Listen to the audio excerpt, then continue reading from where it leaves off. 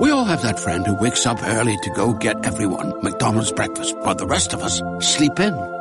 This is your sign to thank them. And if you're that friend, this is us saying thank you. Just a friendly reminder that right now, get any size iced coffee before 11 a.m. for just 99 cents. And a satisfying sausage McMuffin with egg is just $2.79. Price and participation may vary. Cannot be combined with any other offer or combo meal. Ba-da-ba-ba-ba. Hey guys, it is Ryan. I'm not sure if you know this about me, but I'm a bit of a fun fanatic when I can. I like to work, but I like fun too. It's a thing. And now the truth is out there. I can tell you about my favorite place to have fun. Chumba Casino. They have hundreds of social casino style games to choose from with new games released each week. You can play for free anytime, anywhere. And each day brings a new chance to collect daily bonuses. So join me in the fun. Sign up now at ChumbaCasino.com. No purchase necessary. VGW Group. Void where prohibited by law. See terms and conditions. 18+.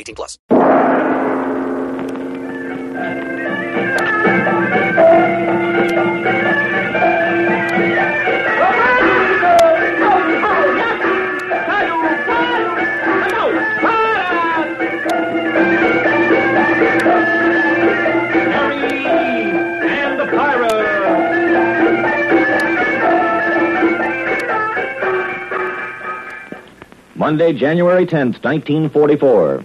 Maybe that's just another date to a lot of people, but to Pat Ryan and Terry Lee, it's a day they'll never forget. At any moment, they expect the go-ahead signal to come through from British Secret Service. And when it does, Pat and Terry are starting out on the biggest adventure of their lives, a secret two-man mission to Japan, to Tokyo. You'll think this is a day to remember, too, when we join Pat and Terry. So stand by for the big show that's going to go to Tokyo. Here comes Quaker with a bang, bang, ra-da-da-da, bang, bang. Quaker puffed wheat Sparkies, the wheat that shot from guns. The family's favorite breakfast, the wheat that shot from guns. Quaker puffed wheat Sparkies, no ration points to tell. The easy step to extra pep, and boy, the taste is swell. Yes, here comes Quaker with a bang, bang, ra-da-da-da, bang, bang. Hello, gang. Here's a riddle for you cleverkins. What asks no questions but requires many answers? A doorbell, of course. But I don't rush to answer the doorbell when I'm eating a cereal shot from guns. No, sirree. No interfering with my breakfast pleasure. Try this swelligan breakfast tomorrow. Take your choice of Quaker puffed wheat Sparkies or Quaker puffed rice Sparkies. They're both shot from guns. The rice is night, the wheat's a treat. They're magnified 8 times bigger and brim full of glorious nut-like flavor. And if it's crispness you want, why, these breakfast grains are so crisp they're snap-happy. Yep, they chirp while you crunch them. Delish and Nutrish are Quaker puffed wheat Sparkies and Quaker puffed rice Sparkies, for they're full of hearty nourishment with restored whole grain amounts of vitamin B1, niacin, and iron. Cereal So Restored is in one of the groups of 7 basic foods Uncle Sam wants us all to eat every day to keep strong. They're not rationed. Look for them in the big red and blue Quaker package. Now then, gang, here's the picture. Pat and Terry are in their room in Chongqing, China. They're getting dressed. Pat putting on Baron von der Vogelweiter's Nazi uniform. And Terry, as he slips into a pair of cracked, water-stained shoes, says, Golly, these shoes, how am I ever going to get them off? You better get them on first. Wait, I'll give you a hand. No, I'll get them on. I can see the idea of making these shoes look like they've been in salt water for a couple of weeks, but, gee. Pull, brother, pull. There. Ooh. Well, that's over. Now, let me see if I can stand up in them. I'll do the Brogan's pinch. They're only supposed to look shrunk, not hurt your feet. No, they're okay. I wonder how they made these shoes look like this. I wonder how they made our hands look the way they do. Every time I look at my paws, I get a jolt. Yeah, me too, Pat. The funny part is they look all shriveled up like they've been in salt water for days, but they feel okay. Very clever, these Chinese chemists. Hop in the rest of your outfit, Terry. Let's get the total effect. Boy, we sure do look like a couple of beachcombers. Oh, we do. We're all wrong. No, I don't mean beachcombers. I mean... Golly, I'll say one thing. You sure look like the Baron. Yep. Just the way he looked the first day I saw him in the hospital. Oh, I hope so. I don't want to look like Pat Ryan in disguise. Hey, maybe we're forgetting. Huh? Well, the idea is not for me to just look like the Baron and you to look like his assistant. We got to be the Baron, and you got to be the assistant. Yeah, but if you can fool the Japs in Tokyo the way you fooled Berman or later, you'll be doing all right. Well, I've had a chance to study the real Baron. What about you, Terry? Just be yourself. I'm glad I don't have to talk with a German accent or anything. Maybe it's just as well I never saw the Baron's assistant. I'll just talk like I always talked and act like myself. That's the idea. Now, step over in front of the mirror. Let's take a look at ourselves. Hi, Pat. You and Terry ready? Yeah. Come in, Fluff. Well, strike me pink if you birds ain't what the ack shot at and missed. Do we look as though we'd been at sea? That sunburn looks so real, it makes me feel hot. Those sun lamps in the hospital did a pretty good job. Do we look like we've been drifting in a life raft for days and days? You sure do. Well, give us the lowdown, Corgan. We're not playing for marbles. Well, if I was a Jap and I saw you two drifting toward the coast of Japan, I think I'd stop you and, like as not, fall for your slang. Yeah, man. You think you'd fall? We got to be more convincing than that. Okay, I'd fall. Your clothes, your hands all shriveled from salt water, that bunch of whiskers on your face. Ryan, listen, you give me the lowdown. Do you feel all right? Because you look as though you're starving. I feel swell. Well, me too. Doctor's been feeding us some kind of special vitamins. Maybe we look scrawny and skinny, but we feel great. I'm glad to hear it. I hope you still feel great when Vickery gets through with you. Hey, I don't like the way you say that, Corgan. What's cooking? Brace yourself, gentlemen, and follow me. Colonel Vickery told me to bring you over to his office on the double. Hey, what's the rush? Are we going to Tokyo right Now, away? listen, you know something, Corgan, so give out with the information. Has Vickery heard from the naval base about the submarine, or what? The submarine is on its way to Island M. Island M? M is an Emma. Where's that? Is that where you're flying us to meet the sub? Too many questions, brother. Just follow me. We're going over to British Secret Service headquarters to see a couple of men who would have words with you. Now then, Ron, Terry, first let me present Mr. Chan of the Chinese Secret Service. Glad to meet you, Mr. John. How do you do, sir? I am happy to meet you both. With these formalities out of the way, we can get down to business. Colonel Vickery, unless you want me to stay here, I'll be on my way. Oh, not at all, Corgan, old man. Stay, by all means. Mr. Chan and I have a few questions to ask Ryan and Terry. Okay, sir. I'll park the frame and listen. Right. To begin with, Ryan, Terry, step into the middle of the room where we can look you over. Yes, sir. I'm beginning to feel as though Terry and I were in Tokyo. A lot of Nazis and Japs. Be assured, both of you, that whatever we do or say to you here will be as nothing compared to your examination by the Nipponese and Germans in Tokyo. I've been wondering about this outfit, these dungarees I'm wearing. If the Baron was in uniform, I should think his assistant would be in uniform, too. There's some disagreement in our information about the Baron's assistant. Rather than have you wear a Nazi uniform, it seems safer to have you wear dungarees, made in Germany, of course. Speaking for myself, I would say both men look quite convincing. Quite. So far as appearance goes, both of you look as though you'd had a very strenuous time of it in your rubber boat. Good. Now then, Mr. Chan and I will fire a few questions at you. You said, Ryan, that you felt as though you were already in Tokyo getting a workout from the Japs and Nazis. Well, that's exactly the way we want you and Terry to take this examination. Oh, I don't know about Terry, but my knees are wobbly. Mine, too. Well, I hope you'll hide it as well when the Japs and Germans take over. Now then, in this third degree, so to speak, I'm going to be your Nazi questioner. Mr. Chan will pretend to be a Japanese military expert. So let's get on with it.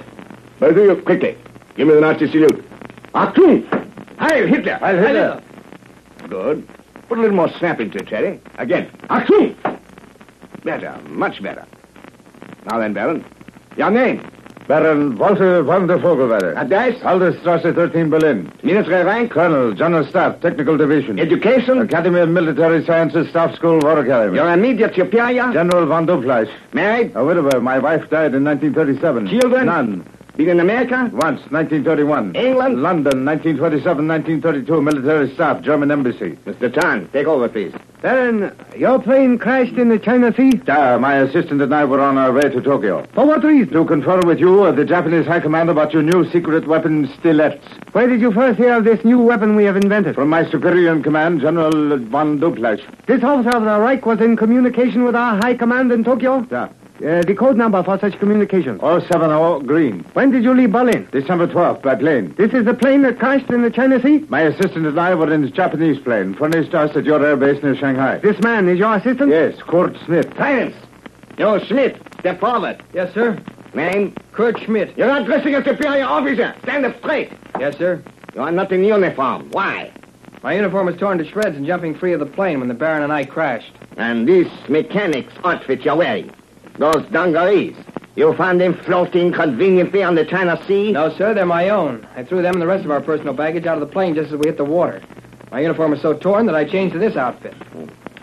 You speak German? Very little, sir. I went to school in England and the United States. Your father's name? Eugen Schmidt. He was attached to the German embassy in London. Did I ask you that? No, sir. When did you leave Berlin? December 12th. The name of the commanding officer of the Japanese airfield near Shanghai? Major... We are waiting. His name, quickly. Major Sumiyaki Mishimo. You met him personally? No, sir, the Baron did. These steelettes, what are they? I've only seen a drawing of them. A drawing? Where did you see it? In our headquarters in Berlin. The address? Königsplatz, Berlin. What room? The Baron's office, room 812. How long have you been assistant to Baron von der Vogelweide? About a year. These stilettes, what do they look like?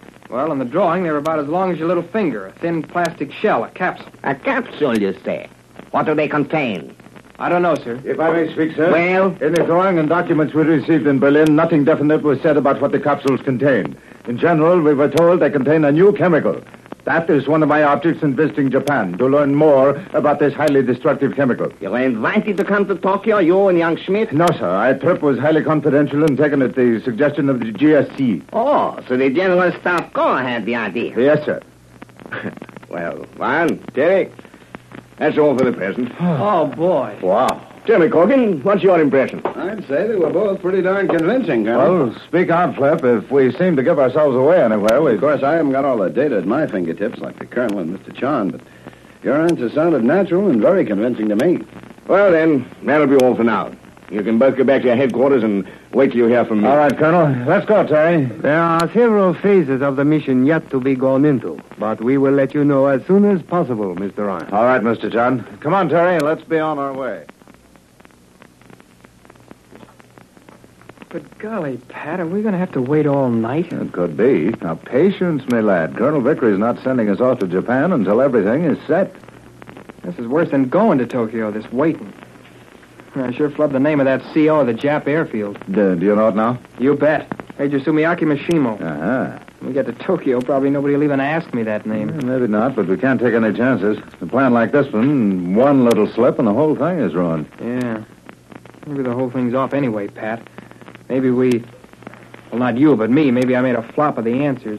We ought to know pretty soon, Terry. You know, except for that one slip, I think I got all the right answers. Relax, fella. You'll begin to feel like you've really been on a raft for days if you don't take it easy.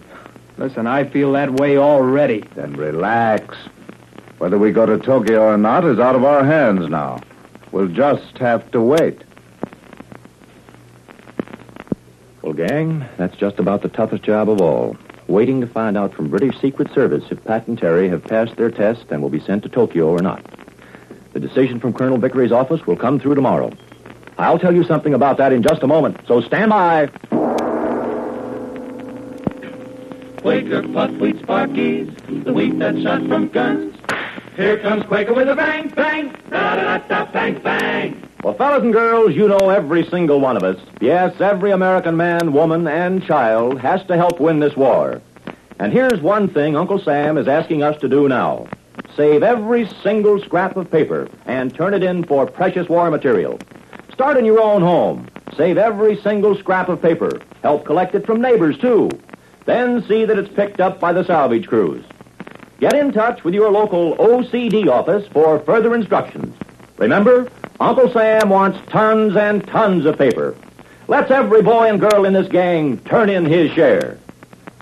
Now for today's Victogram. Paper is a mighty weapon. Haul it in, keep smartly steppin'. Turn in every scrap you can to lick the Nazis and Japan.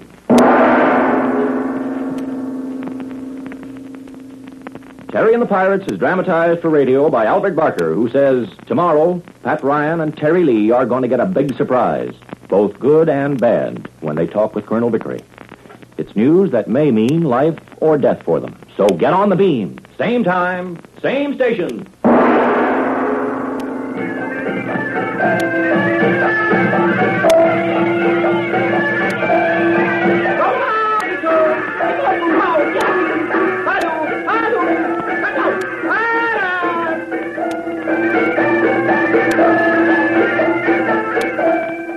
Terry and the Pirate.